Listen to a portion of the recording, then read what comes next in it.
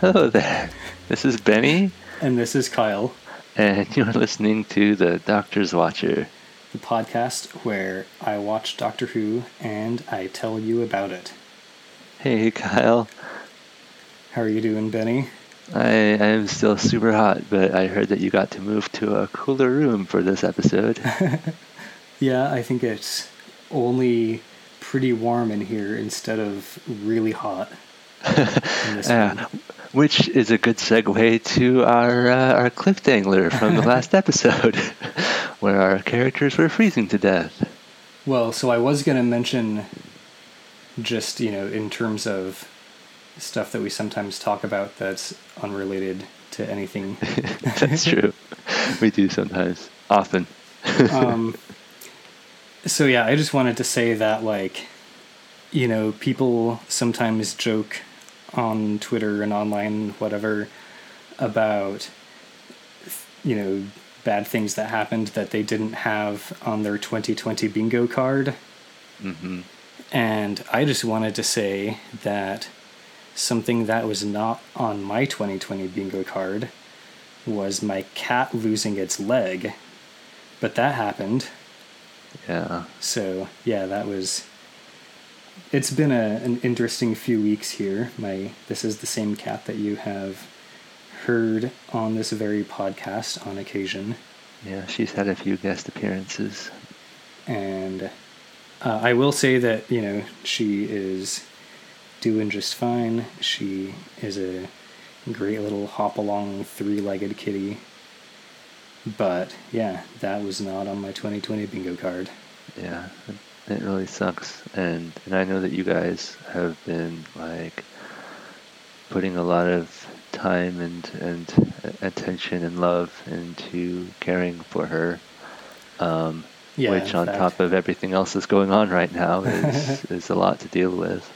I think this episode and the previous episode probably would have been recorded, at least a week or two ago if it hadn't been for that. But you listeners will not know because we are still sticking with our 2-week release schedule. Yeah, that's how much Kyle loves you.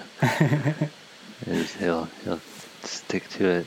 That said, I'll warn you right now, our beloved listeners, that if anything that does ever happen, real life at some point, I feel like it's inevitable at some point real life is going to cause us to miss our 2-week schedule, even though we do have a bit of a buffer built in, but something eventually is going to happen. We love you, we apologize ahead of time, but real life sometimes does take precedence. Indeed, although we will try to avoid it.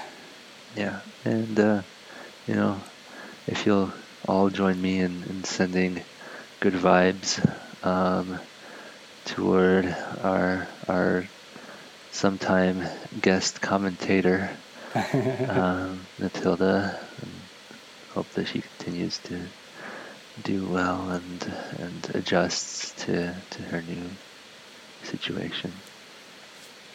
And good vibes also to your beloved podcast host Kyle, who is providing care, and to his partner as well. Thank you. Other thing that I wanted to mention right off the bat before we get too far into discussing this episode is that this episode does have some super shitty behavior in it. I'm not going to sugarcoat it. This episode has a character that intends to sexually assault another character. They are stopped before the assault happens, but the intent is clear. And I wanted to say that on this podcast, we don't intend to make light of sexual assault, but we do intend to make light of the rest of the episode. So here we go. Yeah. Yeah. No, thanks for the warning. I think it's good to include those. Doctor Who's a kids show. I wasn't expecting that. But I guess we'll see what happens in the episode.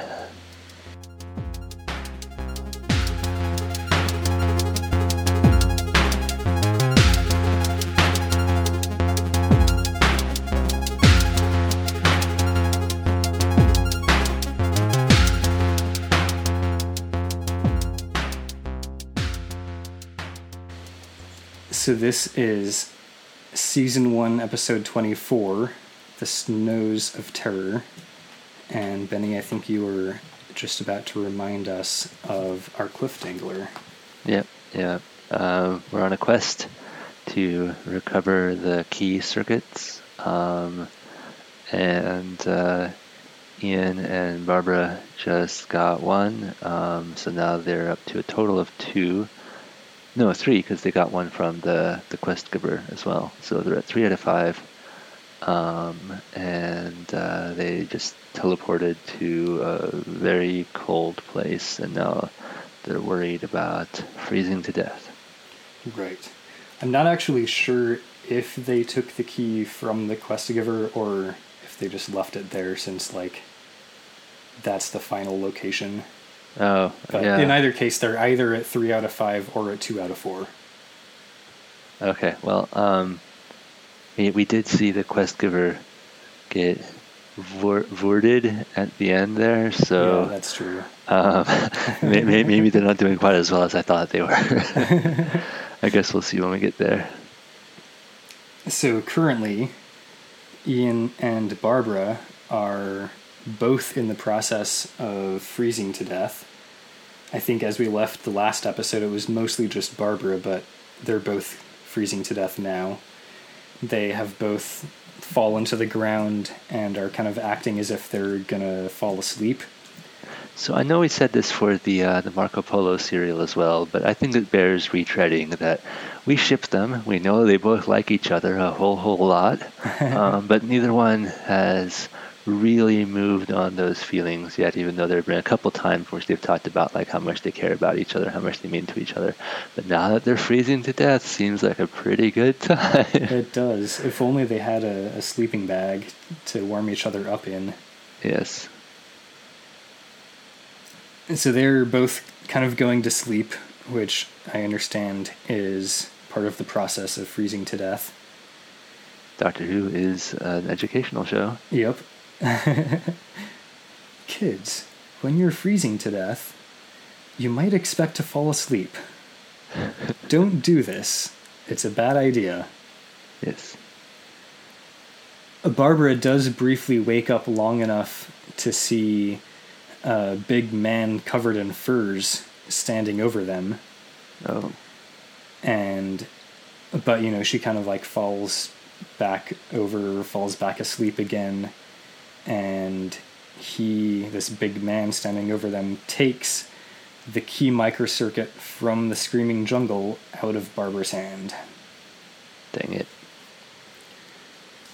She wakes up later on in Mountain Dude's cabin, where Ian is also asleep, and it turns out Mountain Dude, this big guy, big fur man, has brought them back to his cabin, and he takes her hand in his and he starts lightly stroking it to warm it back up because it's been frostbitten. She wants to stick it by the fire, but he warns her you can't warm it up too quickly. You need to do it slowly. Doctor Who is an educational show. Also, I think that's true. I think it that, is. Yeah. When we used to play in the snow, Kyle and I both at various times growing up were living in Utah where it snows a lot, and I also lived in Pennsylvania where it snows a lot, and I remember my parents telling me and my sibs not to, when we came in from the snow, not to put our hands under hot water because then we'll get frostbite. Yeah, you definitely want to do it slowly.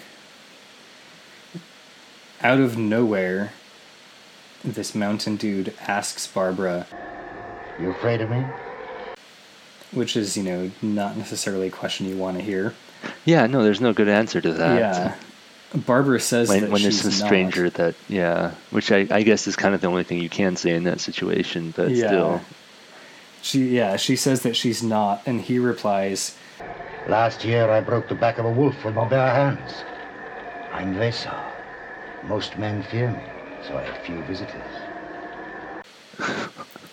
Whoa, it's a pretty intense introduction. Uh-huh. Yeah, how are you doing? Oh, well, broke a back of a wolf last year, so I'm all good. And yet I still feel the need to mention that I don't get a lot of visitors. He goes off to start preparing warm drinks for Barbara and Ian, and Barbara goes and wakes Ian up and starts stroking Ian's frostbitten hands to warm them up slowly. Vassar comes back. He's got bowls of broth for each of them, basically. And he tells them that he found them while he was resetting his traps. So they thank him for saving them, saying that, they surely would have frozen to death if he hadn't. And he's like, The wolves have eaten you first. It's reassuring. Uh-huh. As the conversation continues, it becomes clear that Vassar had Altos's help carrying Ian and Barbara back to the hut. Oh, interesting. Yeah. Vassar refers to a ranting and raving madman who helped him, who was searching for a couple of girls. So, of course, Ian and Barbara are like, yo, Susan and Sabitha. They ask where Altos went after they rescued Ian and Barbara, and apparently he went back to the village, which is a few miles away. So Ian wants to head out looking for Altos because Vassar had said that Altos said he would be back, but it's starting to get dark, so it's going to be dangerous out. So Ian wants to go looking for Altos and Susan and Sabitha, but he needs warmer clothes. He asks Vassar if he would lend him some furs, and Vassar's like, dude, I'm a fucking fur trader. I'm not just gonna lend you my furs. How am I supposed to get them back when the wolves eat you? Well, go get the wolves, and then you'll have double the furs. So Ian ends up trading. He actually gives Vassar his travel dial in exchange for some furs. Huh. And Vassar tells him... Pretty interesting deal. Yeah. So, then Vassar tells him the way to the village, and Ian heads out. And as soon as Ian leaves, Vassar bolts the door locked behind him, and he turns back to Barbara, and he makes a super creepy reference to the two of them being alone, and Barbara's just like, Ian will be back, and Vassar just, says some other creepy and shitty thing.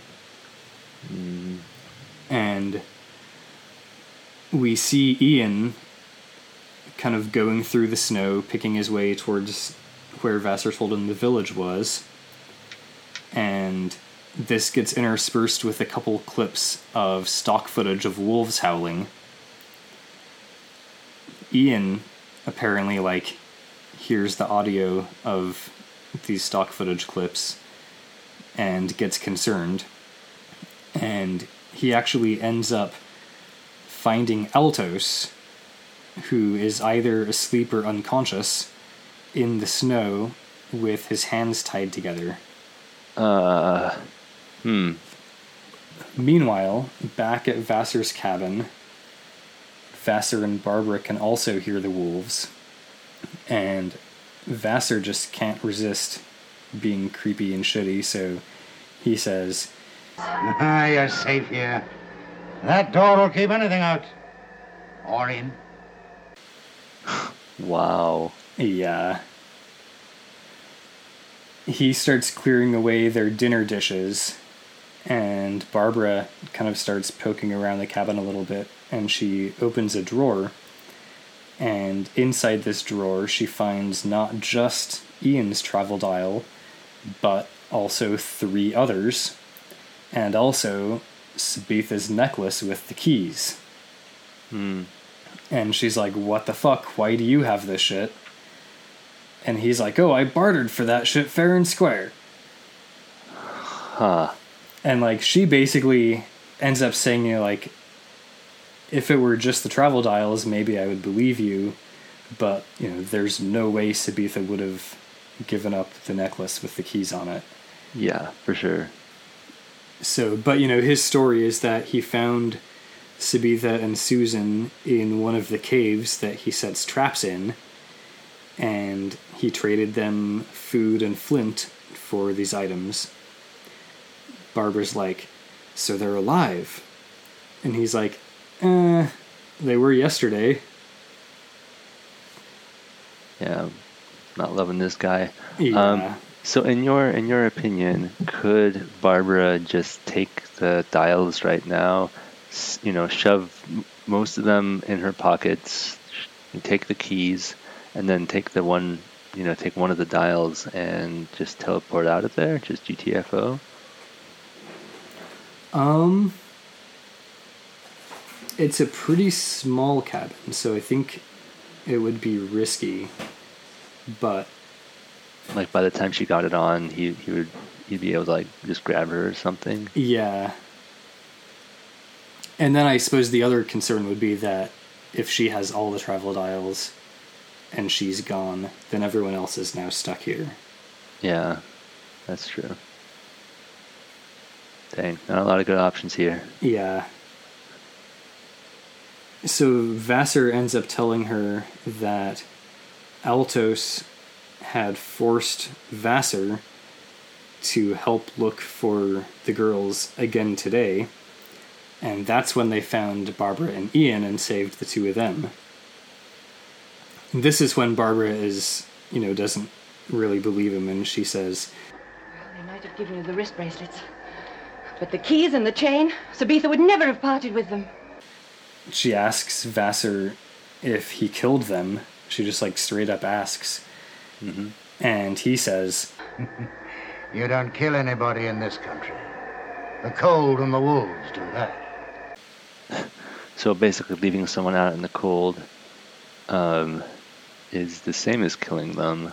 yeah, pretty much. Cool. Barbara makes some reference to when Ian gets back, and Vassar says, What makes you think he will get back? He doesn't know what's in that bag I gave him. so he had given Ian like furs and bag and whatnot. Oh, is it full of like wolf meat or something? Wolf snacks?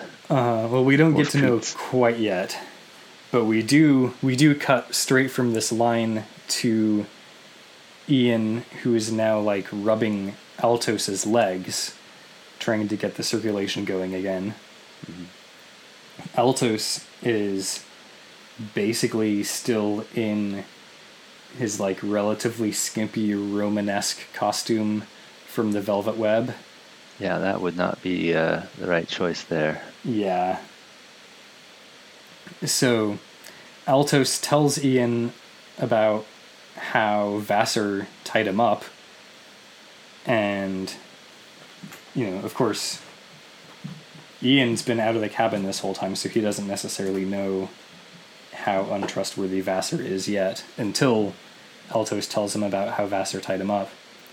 And Ian, at this point, ends up discovering that, sure enough, his bag is full of raw meat to attract the wolves. Alrighty. Yep. Altos is like, Vassal was making certain that you wouldn't get back. and Ian says, Well, he's got a surprise coming to him, hasn't he? and he tosses the bag away. Good call. Back at the cabin, we start getting into the more shitty parts of the episode as Vassar approaches Barbara and she grabs a poker from the fireplace to defend herself. Good on you, Barbara. Yeah. As soon as she grabs the poker, he backs off, deciding that he can wait a little while since there's no one coming to help her, as far as he knows. Of course, we cut back and forth between this and Ian and Altos, who are rushing back to the cabin, once they realize that Barbara is alone with Vassar and how dangerous that is. So they're rushing back. They can see the cabin a little ways off. Altos is still struggling to run because of his frostbitten legs. They can also hear the wolves approaching. And in the cabin, Vassar decides not to wait any longer, and he rushes Barbara. So she whacks him with the poker. Nice. Which, he kind of grabs and knocks aside, and she grabs a stool and starts defending herself with the stool. But Vassar ends up knocking her onto the bed. But before he can do anything else, he's distracted by a knock on the door, which of course he wasn't expecting at all. So he turns, and in that moment of distraction, Barbara gets up off the bed and rushes over to the door. Vassar grabs her to try to stop her, but she bites his hand. Cool. And then she unlocks the door and lets Ian and Altos back into the cabin. And that sounds pretty harrowing for Yeah. Something that's ostensibly a kids show. Yeah, it definitely was. And, I guess, technically this is a kid show, but I think, there are also all the old stereotypes of, 60s British kids, watching it, as they hide behind the couch, or, peeking through their hands that are covering their eyes and stuff. Uh-huh. Yeah. Yeah, Well, so that's definitely supposed to be for scary aliens or something, but I feel like there's a difference between a good sci-fi scare and something that's close to home. Yeah, that's a good point. So Ian and Altos rush in. Altos is basically fuck you, Vassar, and is about to just attack him. But Ian stops Altos because they need Vassar to show them where Susan and Sabitha's cave is. They could beat him up a little. Yeah, they probably should have a little bit. Hello, this is Dalek Kyle. I hope you are enjoying this podcast. If so, please leave a 5-star review on iTunes and tell your friends about the podcast. If you are not enjoying it, you can leave a 5-star review anyway to give Benny and I a false sense of security. Thank you for listening. So we the viewers cut to Susan and Sabitha in a cave. This is the first we've seen of them this whole episode. And they are trying and failing to make a fire in this cave. I guess Susan wasn't paying attention back in the one with the cave people. Well, there's no skulls. Yeah. You can put on torches, so... And, Ian is the fire maker. That's true. You put that on his character sheet. Yeah, also, I wish I was more familiar with that short story. I think it's a Jack London short story about, to build a fire where you're too cold to make a fire. You're trying to warm yourself up, so you need to make a fire, but you're too cold, so you can't make a fire. I think I read that in 7th grade or something. I think, yeah, it sounds like I think we all read it in,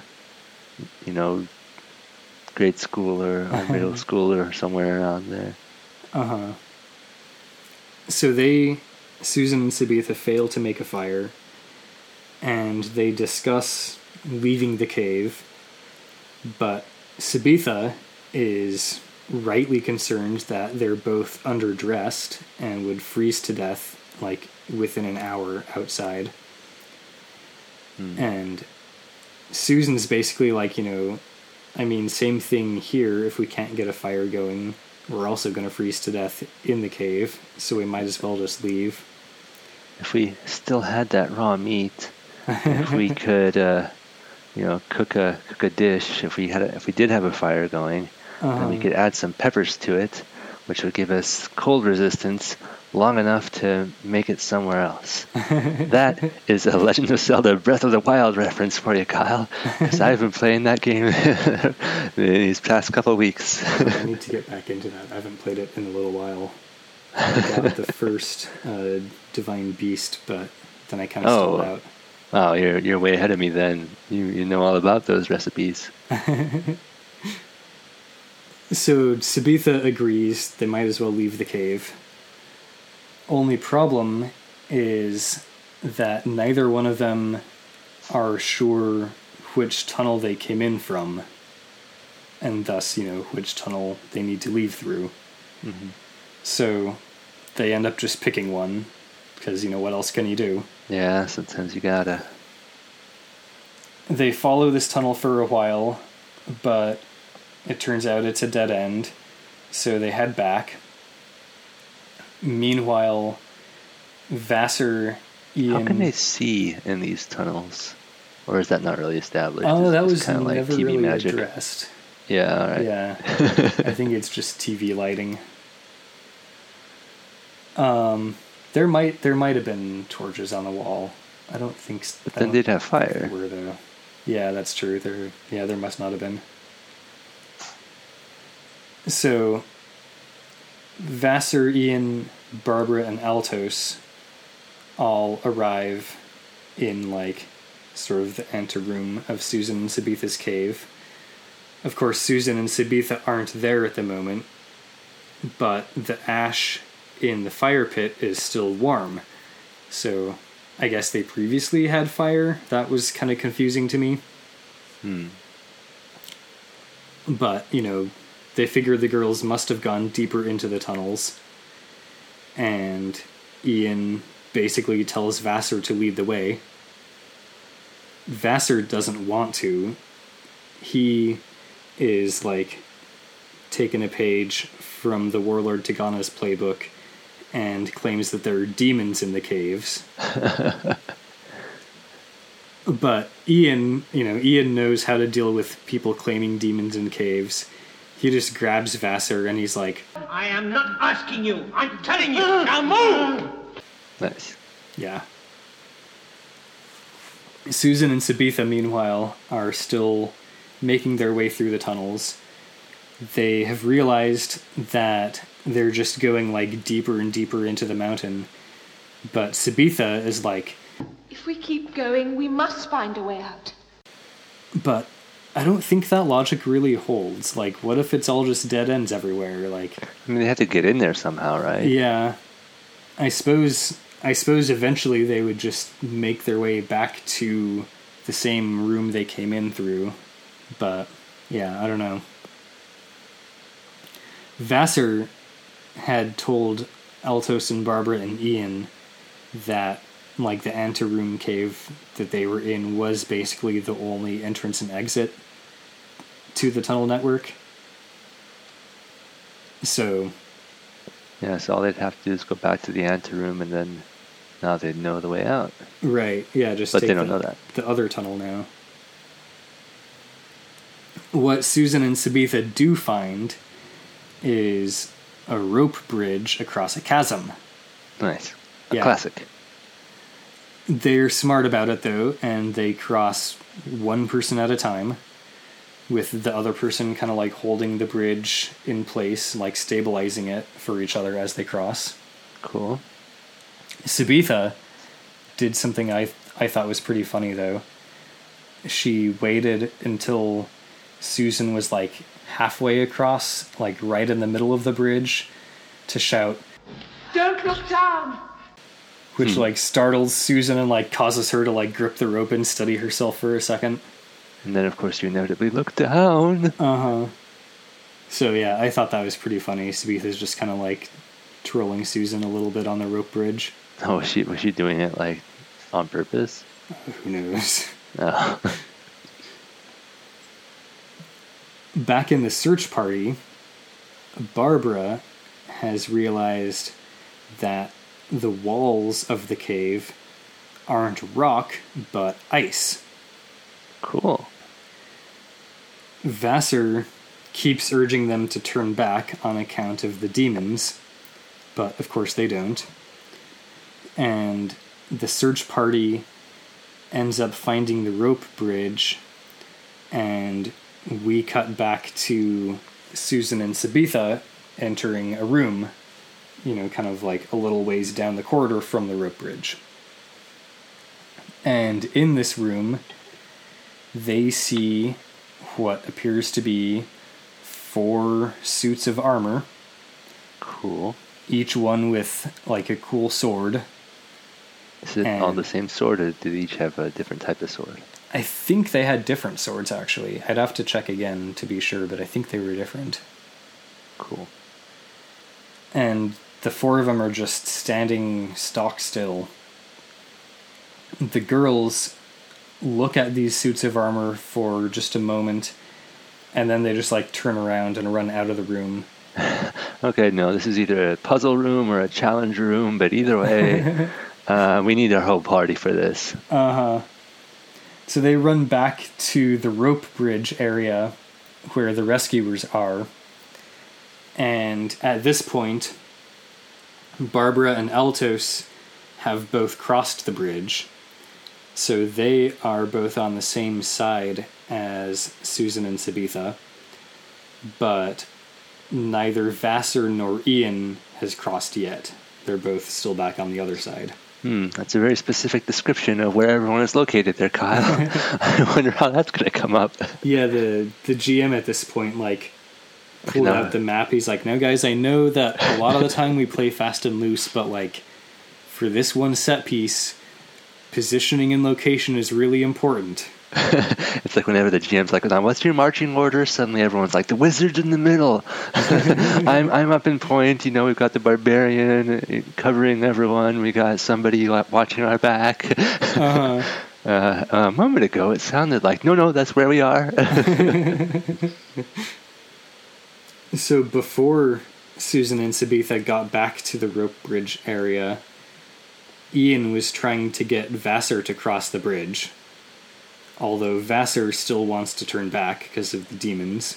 Ian's like, "It's okay, I'll cross first, and then you just jump, and I'll catch you, and it'll totally work." And then, it zooms in on his face, and he's like, I got this blank flashback expression on his face, like, oh no, don't let it happen again. The soundtrack starts going, "Ree, ree, ree, ree."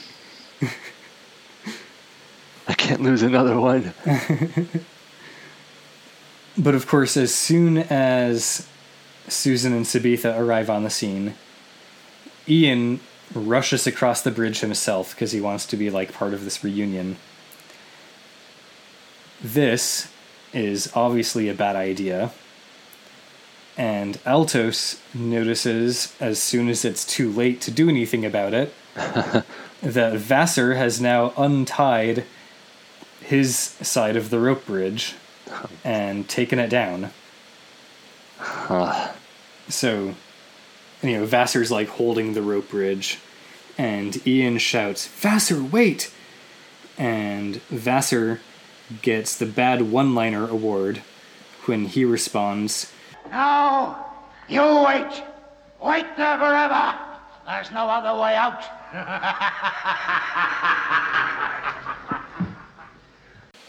and he leaves. This guy's getting no kudos from me. Yeah. Nope, sorry, not even for his one-liners. So they decide to start searching the tunnel areas for not only for the key microcircuit, but also for some planks or boards or something that they can lay across the chasm in a makeshift bridge, because they've decided it's too far to jump. Yeah, like I was saying, maybe Ian learned his lesson. They end up back in the suits of armor room, and Ian speculates that these might be the demons that Vassar mentioned. And the GM's like, "Yeah, remember that puzzle I laid out for you?" Sabitha... Well, now you can't go back, so now there's 4 suits of armor. One of them always tells the truth. Another one is resistant to fire. And the third one speaks backwards. And the fourth one is really one of the other three. So Sorry. Go ahead. And the fourth one is a space vampire. Oh man, I missed the opportunity for Space Vampire. Sabitha actually sees the key microcircuit now. She notices that it is in the middle of a large solid block of ice that's Cool. like sitting in this room. Cool. That's it fits the theme. Uh-huh. So everybody rolls investigation. Turns out they all actually roll well this time for once. And they discover a pipe that's running underneath the ice over to a valve. Cool. So Barbara turns the valve, and Ian feels the pipe start getting warmer and warmer. And they can see that the block of ice that the key microcircuit is in is going to start to melt. Nice. It's a pretty simple puzzle, but I dig it. Uh-huh. Yeah, it seems like basically all they had to do to solve it was just roll well on an investigation check. Makes me think of those video games like the Batman Arkham games where you can go into Batman vision or investigation vision, yeah, and then yeah. you can see like, okay, there's a very obvious pipe, like it's orange, going under the ground, and like, oh, I can see over there, there's a valve. Oh, yep, Okay. there's the valve. I wonder what to do next. So while the ice block melts, they figure they've got some time to figure out what to do about this rope bridge in the chasm. So we cut to Ian and Altos, who are tying two logs together, and then they slide these two logs that they've tied together across the chasm along a third log that they've already laid down. And, they plan to pile a few more up and hope that they'll all, like, freeze together, basically. Back in the key chamber. So does this plan seem feasible at all to us, the audience? Or is their bridge-making technology not up to snuff? I mean, I think if I were the DM and they were going to cross this makeshift bridge as it currently is, I would definitely, like, have them roll athletics for it. That seems fair. But it would not be an impossible roll. Okay. And I think at this point, like, theoretically, they're still building the bridge. These are, like, just the first few logs, and they're going to try to find some more. Okay. Back in the key chamber, it seems that the ice has now fully melted, so Sabitha grabs the key. And it also seems that these four knights have kind of slumped over. They were, like, standing up straight earlier, but now they're kind of slumped over. Like, man, I don't know. It's hard being possibly an enchanted suit of armor or a demon or whatever they are. Susan's, like, investigating one of their weapons. Just kind of, like, getting a close look at it. They are pretty cool weapons. Man, people are always just, like, interested in me for my weapons. No one ever, like, investigates my heart. This poor suit of armor is so depressed at his state of being that it actually starts raising its weapon. It's moving pretty slowly, but, like, it's clearly raising its weapon. And Susan shouts, "He's alive!" And they all rush out of the key chamber, and the four ice knights slowly follow. As they rush, like, through the passageway that leads from the key chamber back to the rope bridge area, there was this little kind of ice archway that they had crossed under that Ian had previously noticed was basically, like, held up by a rock. So after they all cross under it, Ian knocks the rock out and collapses the archway. He noticed that the rock was like, a slightly different shade than the background. So it's like, oh, this is interactable. Yeah, so Ian like goes and presses F on the rock a bunch of times until the ice archway collapses, just in time to block the Ice Knights' progression. Yeah, when you said Ice Knights before, I was trying to turn that into something like Ice Knights. Knights. I as you can tell, I didn't come up with anything good for that. Yeah, a nice. So back at the rope bridge area, Susan actually has managed to get the dangling end of the rope bridge and has started like crawling across the logs that Ian and Altos had placed. It's definitely pretty precarious, and she rolls her athletics check and just barely rolls good enough to make it across. Nice. But, like in the process of doing so, one of the logs falls, basically. Oh, so she rolled threat as well as success. Uh-huh. We're using the Fantasy Flight Star Wars RPG system. Yeah, so she crosses and she refastens the side of the bridge that Vassar had undone. And everyone else starts crossing the bridge. They're still, like, doing the smart, safe thing of one person at a time. Cool. But meanwhile, the Ice Knights have been, like, resetting the ice archway trap. And now it's reset. Now they can get through. And, the Ice Knights all finish going through the passageway and arrive at the rope bridge area just as like Ian, who's the last one to cross, is finishing crossing it. Oh, nice. So Ian finishes crossing the bridge, and the first Ice Knight starts crossing the bridge, but Ian manages to untie it and drops the bridge, and that Ice Knight goes plummeting to its doom.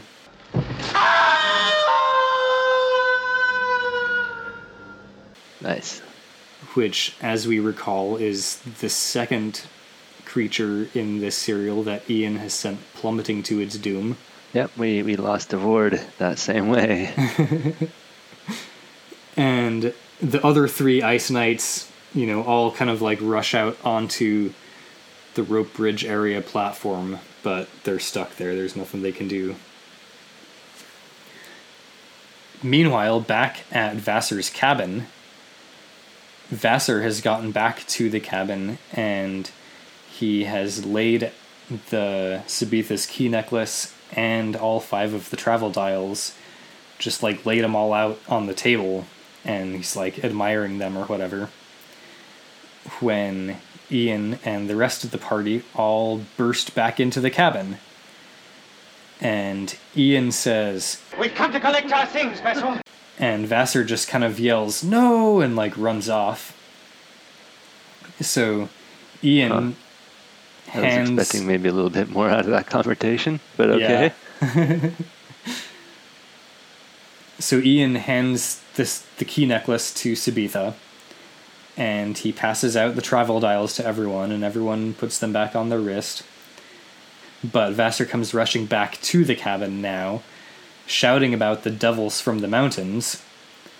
Apparently the 3 remaining Ice Knights did manage to figure out how to cross the chasm, and the DM's like, just don't ask me how, don't worry about it. They're the NPCs. They've got passageways and secrets you guys don't know. And so yeah, now the 3 Ice Knights are coming to the cabin. Ian's like, "Then I'm afraid you'll have to entertain them alone, Vessel. We have to leave you." Nice. But Vassar grabs Susan to use as a hostage. Because, of course he does. I was really expecting them to just be like, peace, and then, do their dials and then get out of there. Uh-huh.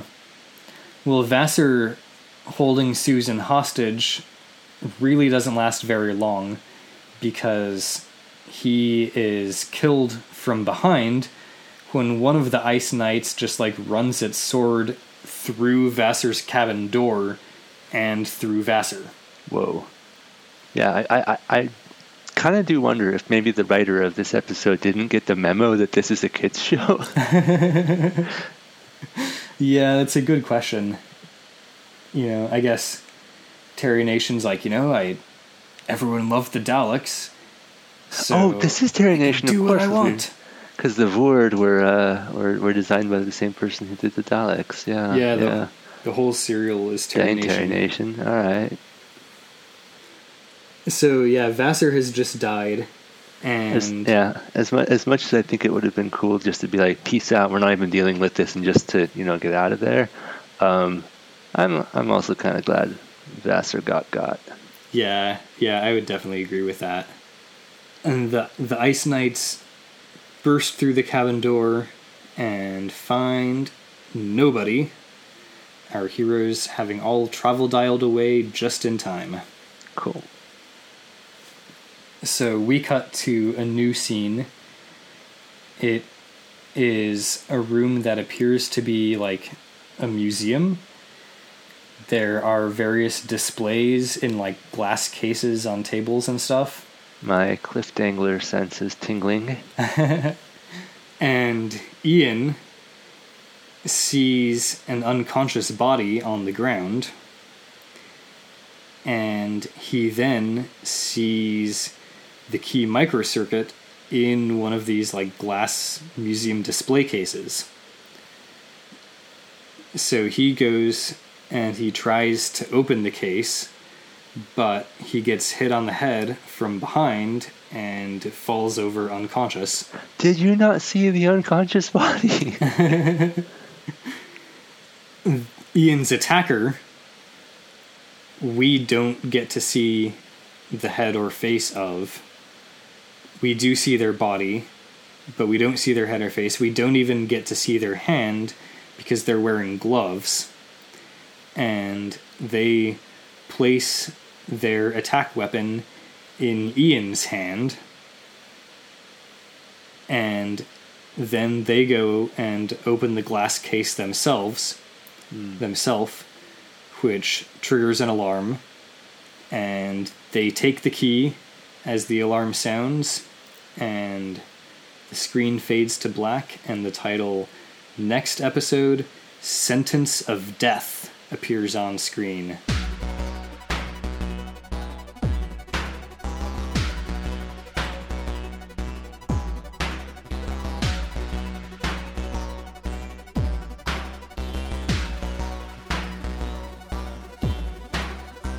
Oh, that's not our favorite sentence. We don't like that sentence. Yeah. Well, I think we can tell Ian is being set up as the fall guy here. Yeah, that does seem to be the case.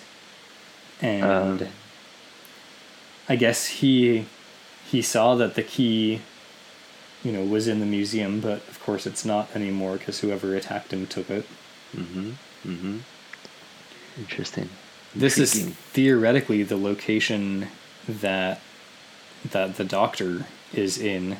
So how good a look did we get at the body that was unconscious when Ian arrived?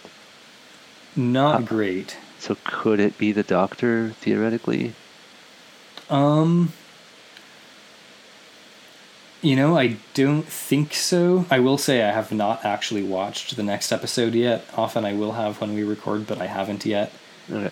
So this is, just my pure speculation. I don't think it was the doctor, but I'm not sure if there's any actual reason for me not to think that. Okay. Cool.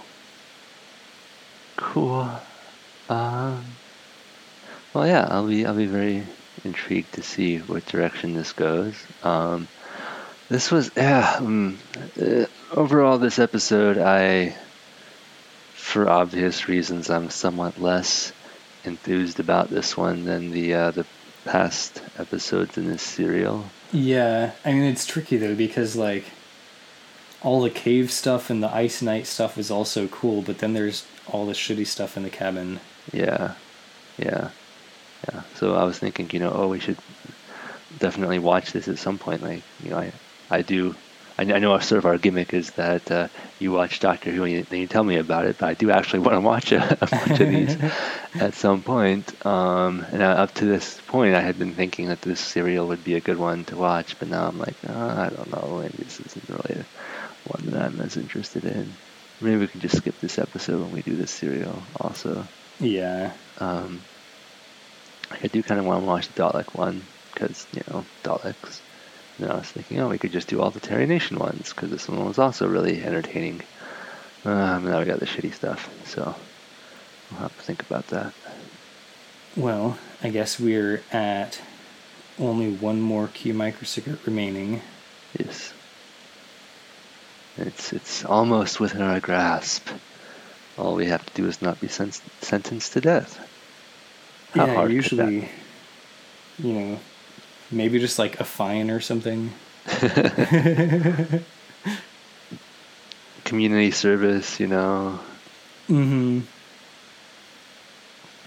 What if I just write a really nice apology letter?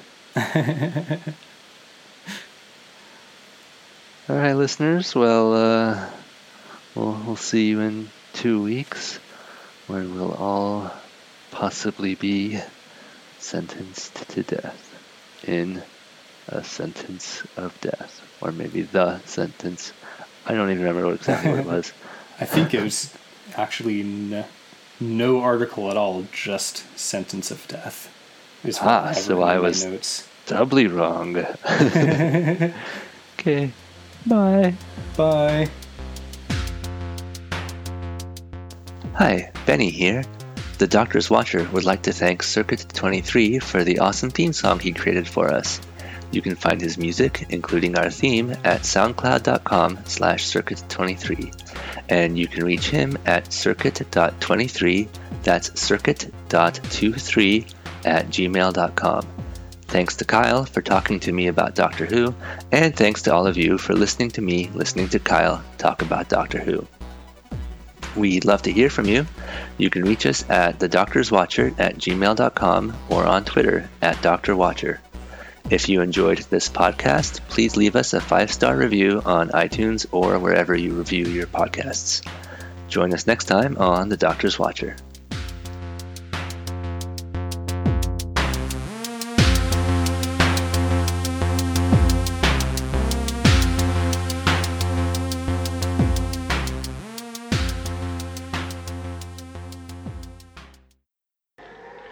You've already done so much for us. I can't ask you to risk coming with me. But will you lend me warm clothing? Lend you? My furs are my living. I'm a poor man. Wouldn't stand much chance of getting them back if you fell down a crevasse. Look, I can't pay you for them. I haven't got any money. That thing on your wrist looks valuable. Yes, all right.